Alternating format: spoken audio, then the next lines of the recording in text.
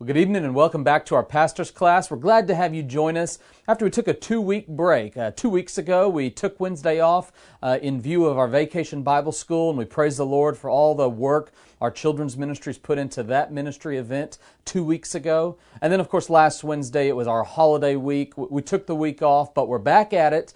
And this evening, we're going to wrap up at last the book of 1 Thessalonians. We're going to be in the last handful of verses in 1 Thessalonians chapter 5, beginning in verse 23. And after we conclude this book tonight, we're going to start next week with, well, as you might expect, 2 Thessalonians. So I hope you stick with us as we continue through this study of these two letters the Apostle Paul wrote to the church at Thessalonica. Now, tonight, before I read our text, before I read verses 23 through 28 to wrap up the letter, it's important you know a little bit of context. It's going to help you understand the import of these handful of verses. Paul ends this letter after having given a list of commands. Basically, from verses 12 all the way to verse 22 in chapter 5, Paul had just given all these admonitions, all these exhortations, all these commands on what it ought to look like to be a believer in a local church.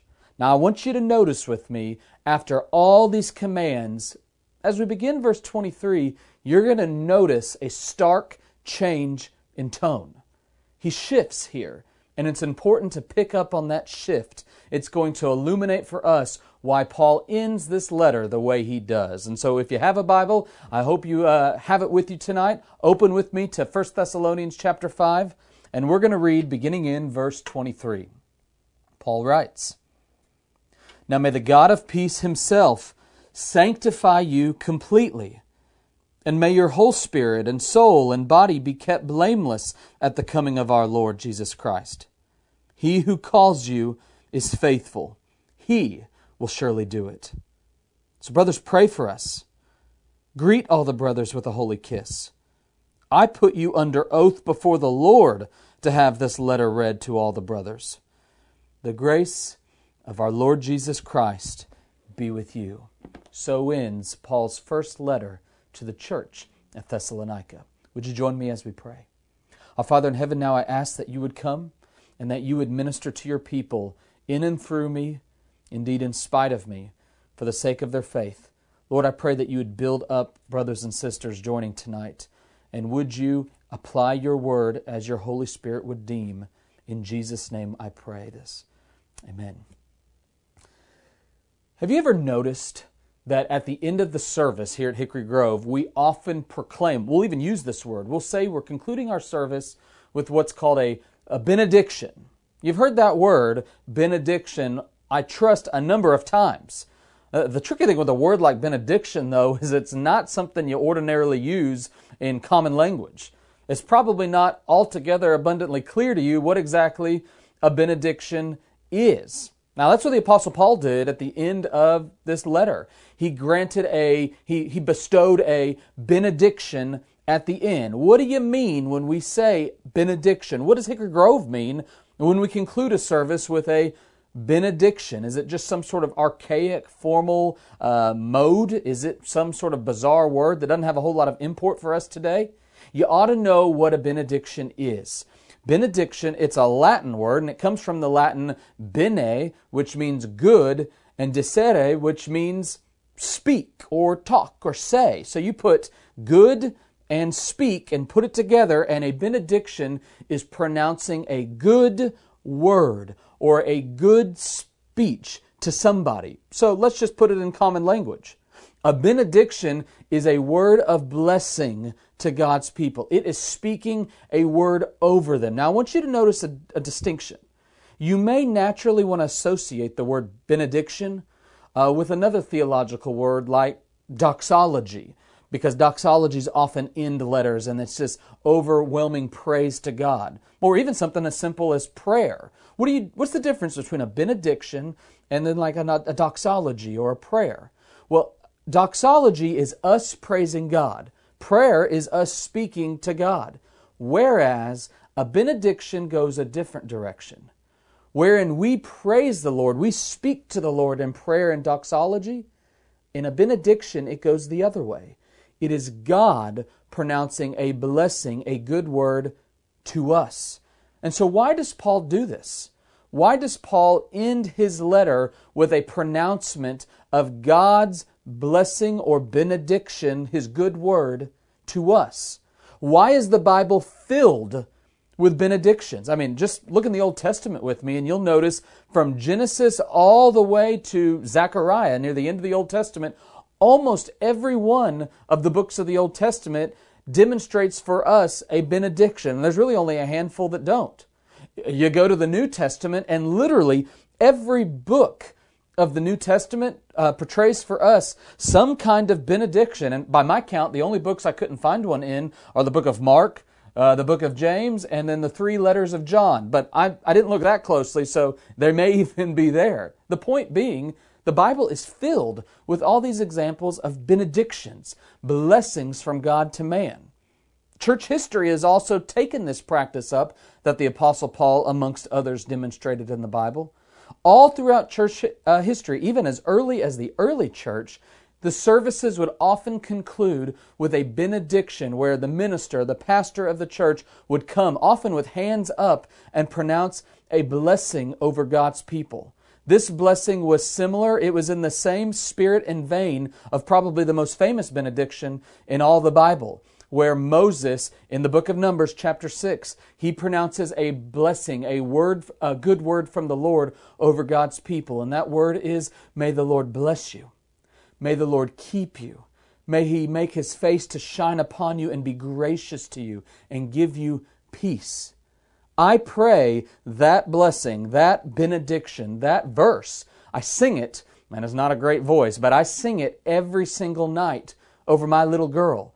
A benediction from the Lord to God's people.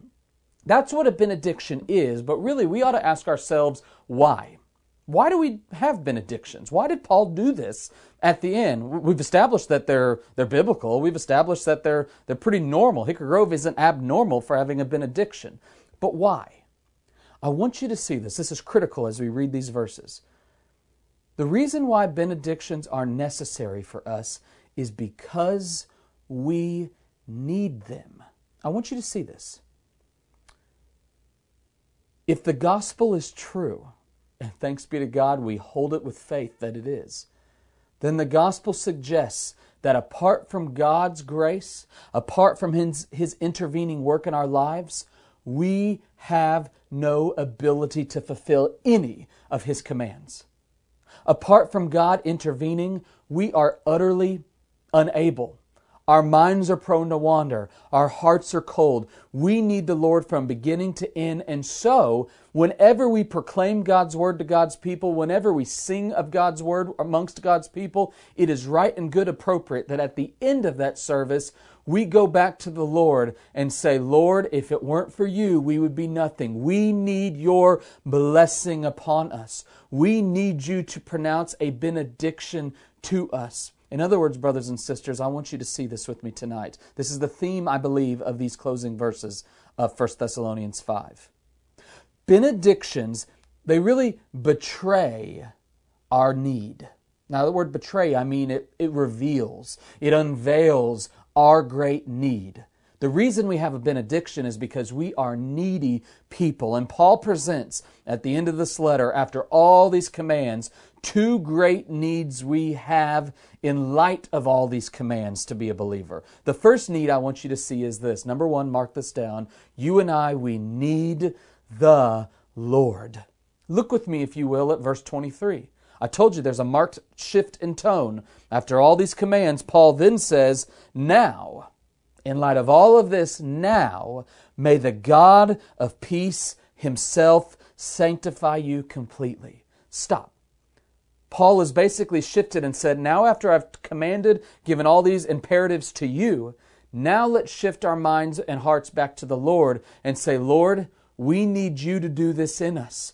All these acts, all these commands I've given You, now, Lord, if You don't intervene, we're not going to be able to fulfill these. In other words, Lord, we desperately need You. In particular, I want you to notice 3 things the Apostle Paul shows we need the Lord to do in order for us to have any walk with Him. The first thing I want you to notice is this. We need the Lord to change us. You need the Lord to change you. Notice that word, it's somewhat archaic, when he says, may the God of peace himself sanctify you completely. Now, that word sanctify, if you're a student of the Bible, you're surely familiar with it. It's all throughout the Bible. But again, it's not one of those words you use in normal language.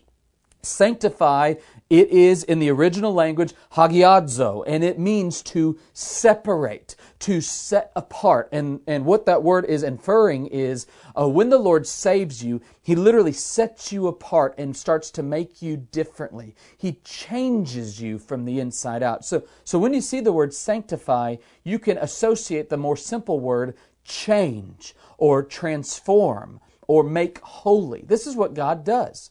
Now, I want you to notice with me, this could be a little confusing. Have you noticed it says, may He sanctify you completely? Now, that might kind of raise your ears and think, what is he talking about here?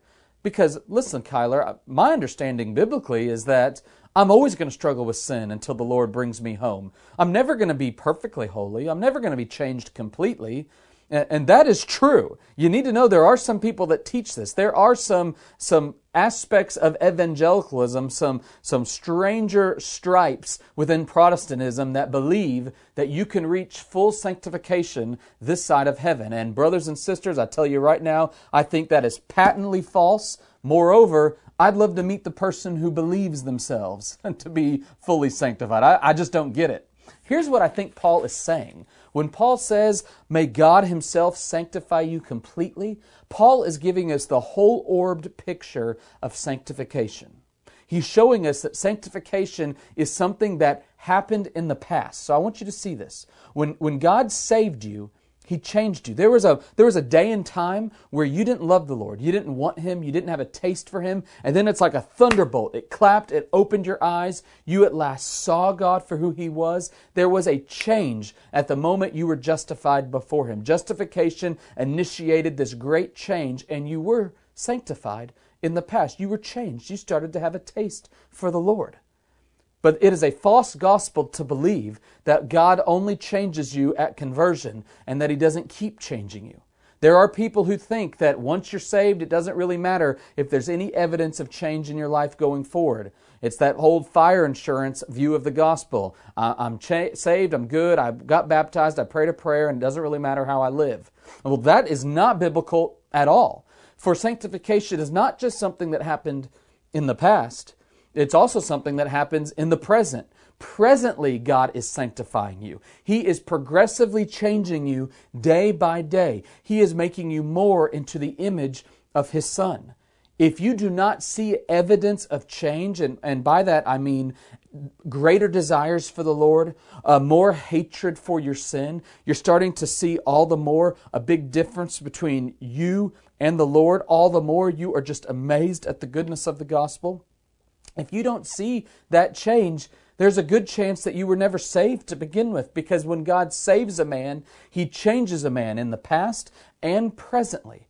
But this is where I want to explain that word completely, because there is not just a past and present sense to sanctification. There is also a future sense.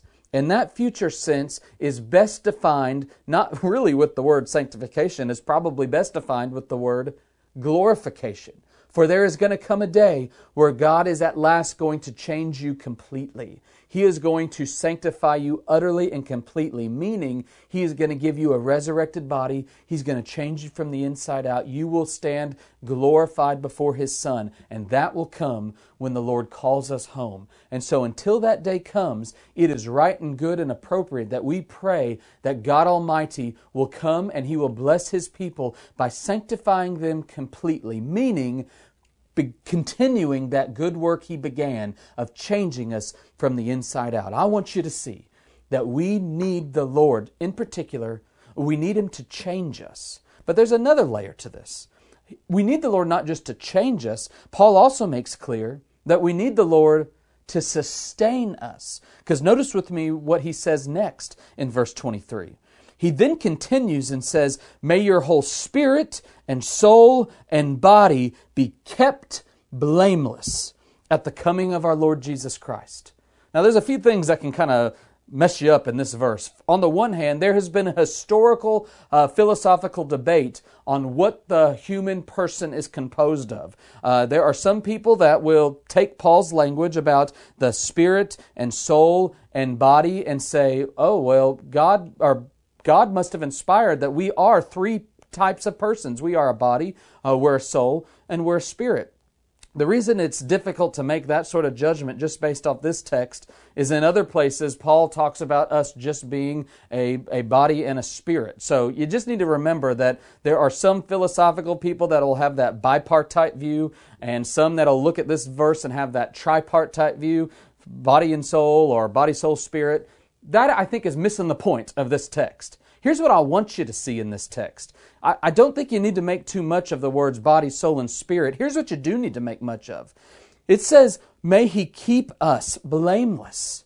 May He keep us blameless. To keep us blameless means to guard us against temptation to sin, to guard us against creeping doubt, to guard us against an enemy that is waging war with our soul. In other words, Paul is saying you need the Lord not just to change you, you need Him to sustain you so that on the final day you will stand before the Lord blameless, thanks to Jesus Christ. This draws my mind and heart to perhaps my favorite benediction in all the Bible. I don't have it on the screen, but I know it by heart because I pray it all the time. Jude 24 and 25 is a terrific text that I think you probably ought to commit to your own memory because it will help you abound in praise to God, where it says, now to Jesus who is able to keep you from stumbling.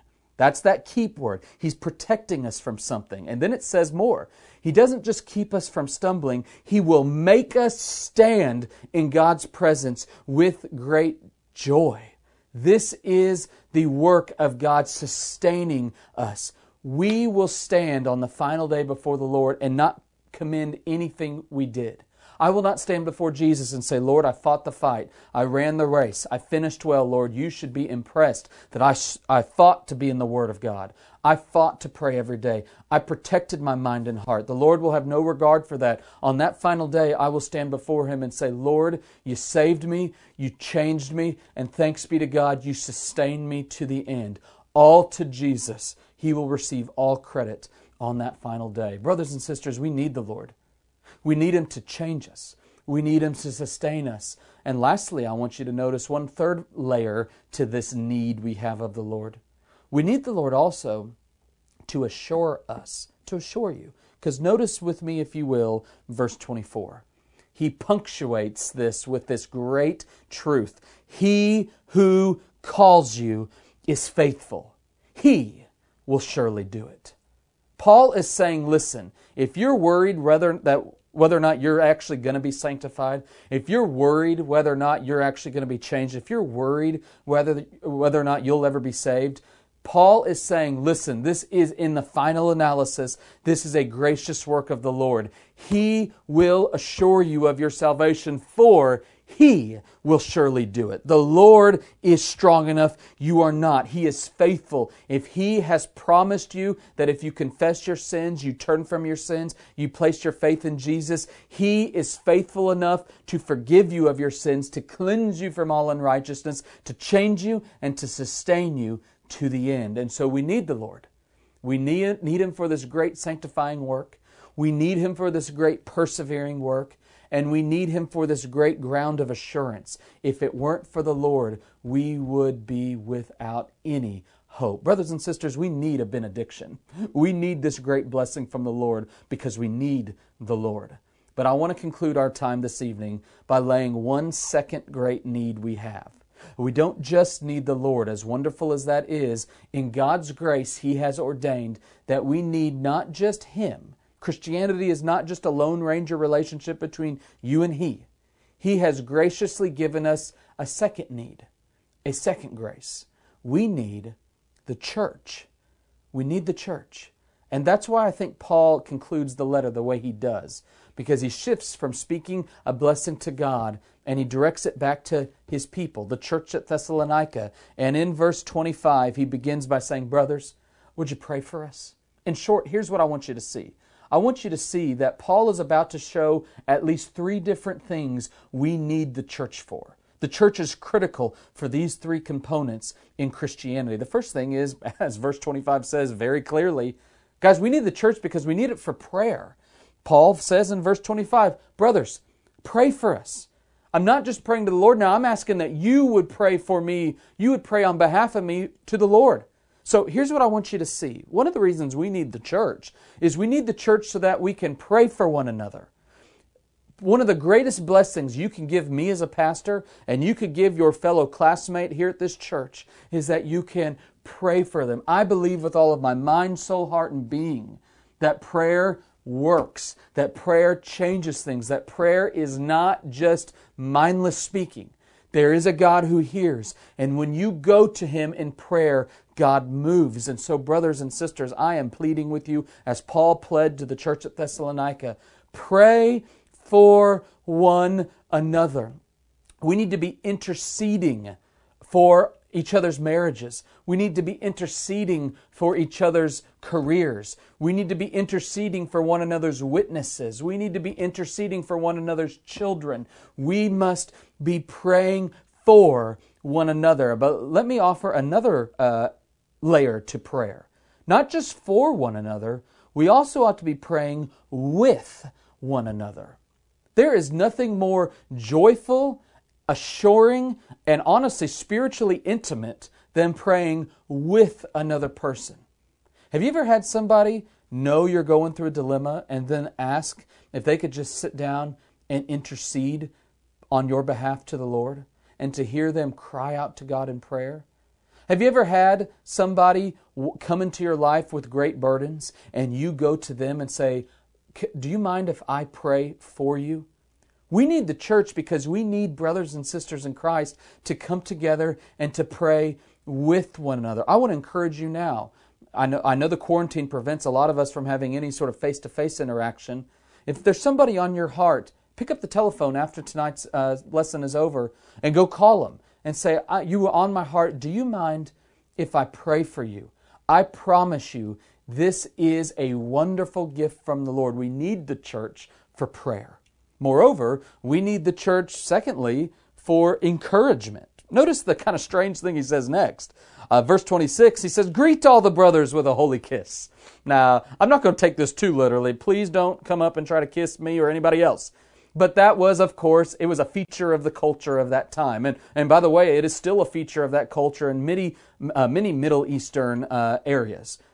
In other words, Paul is saying you need to show genuine brotherly love and affection to God's people. You need to not just treat them as if they're like in the grocery store. You don't really know them. You've seen them before. You kind of give a half-hearted wave and you keep moving. Paul is saying the reason we need the church is because we genuinely need the encouragement or the edification of other believers.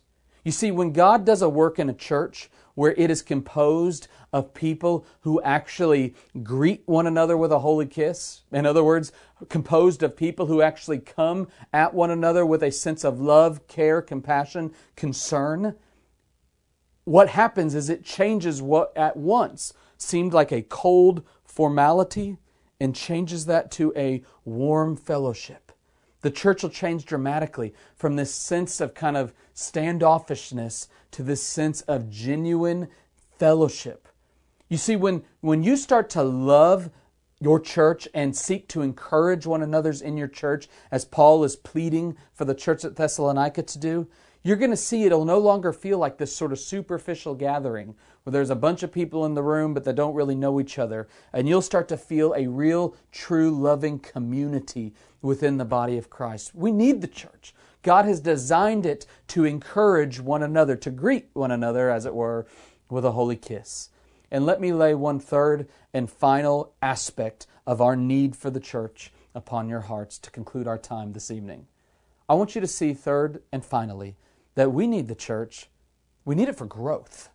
Because notice with me, if you will, verses 27 and 28, where Paul says, I put you under oath before the Lord to have this letter read to all the brothers, and the grace of the Lord Jesus be with you.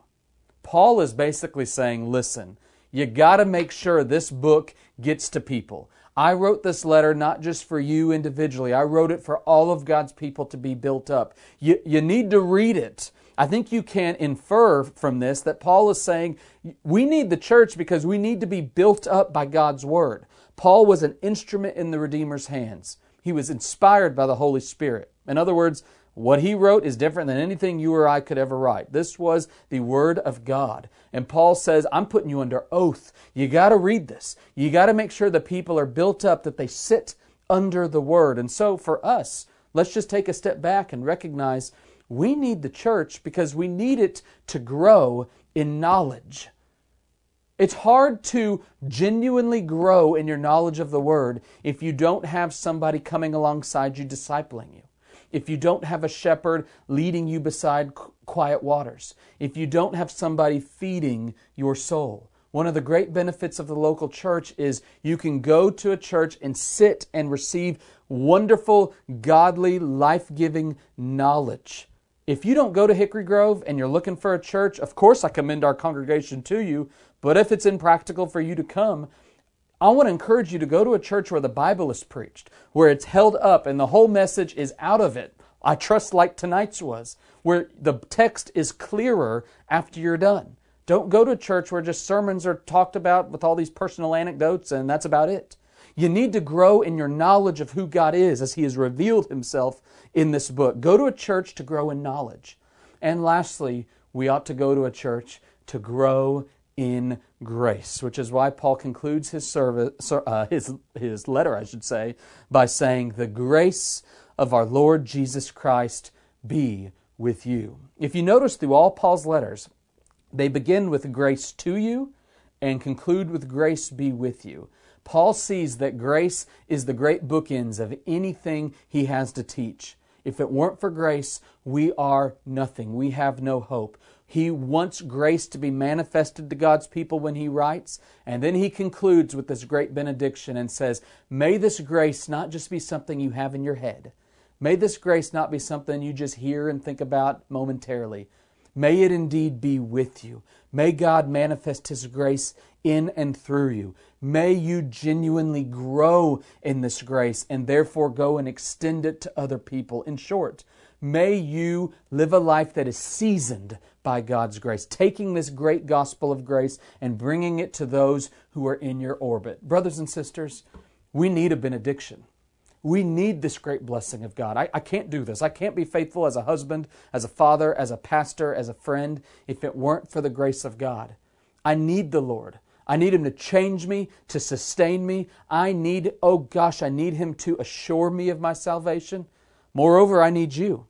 I need the church. I need the church for praying for me. I need the church to pray fervently for me. And I need to pray for the church that God's called me to. I need the church for encouragement. And lastly, I need the church to grow. And so together, may we praise God in response for His great blessing to us, His benediction, as it were, to His people. May the Lord bless you, I pray, as we continue this study through 1st and 2nd Thessalonians. Would you join me as we pray to that end? Our Father in heaven, now I again proclaim your blessing, your benediction on these people. Father in heaven, I pray that you, the God of peace, would sanctify the saints gathered tonight completely. We long for that day when we will experience it fully, Lord. May their whole spirit and soul and body be kept blameless until your coming, until we see you, Lord Jesus, at last. You who do call us to do this, Lord, you're faithful. We are trusting that you alone can do it. So do it, we pray, in Jesus' name. Amen.